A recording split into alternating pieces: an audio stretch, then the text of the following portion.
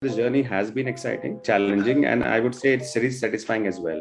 The reason being is that because once you pass out from a management school and you start working in a corporate, you start looking at things very differently because you always think about an ideal situation once you pass out of a management school. But you start realizing the challenges in the corporate world, different cross-function teams, managing with them, working under someone, working with a team. So there are definitely challenges. But I think what I have done is that I've been taking those things not as challenge but as learning.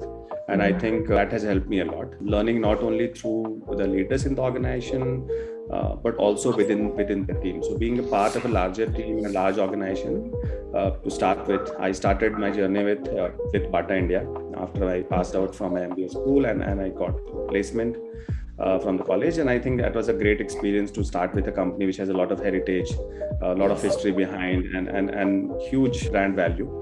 So and thereafter I have been working with various industries across retail, industrial vertical, I would say real estate, consumer durables, and others. And I think it has been satisfying, as I said earlier, is because I believe that I have been able to create, I would not say leave a mark, but yes, able to create some good work across the brands. And I think that has really helped the brands to reach wherever they are. So it's really satisfying.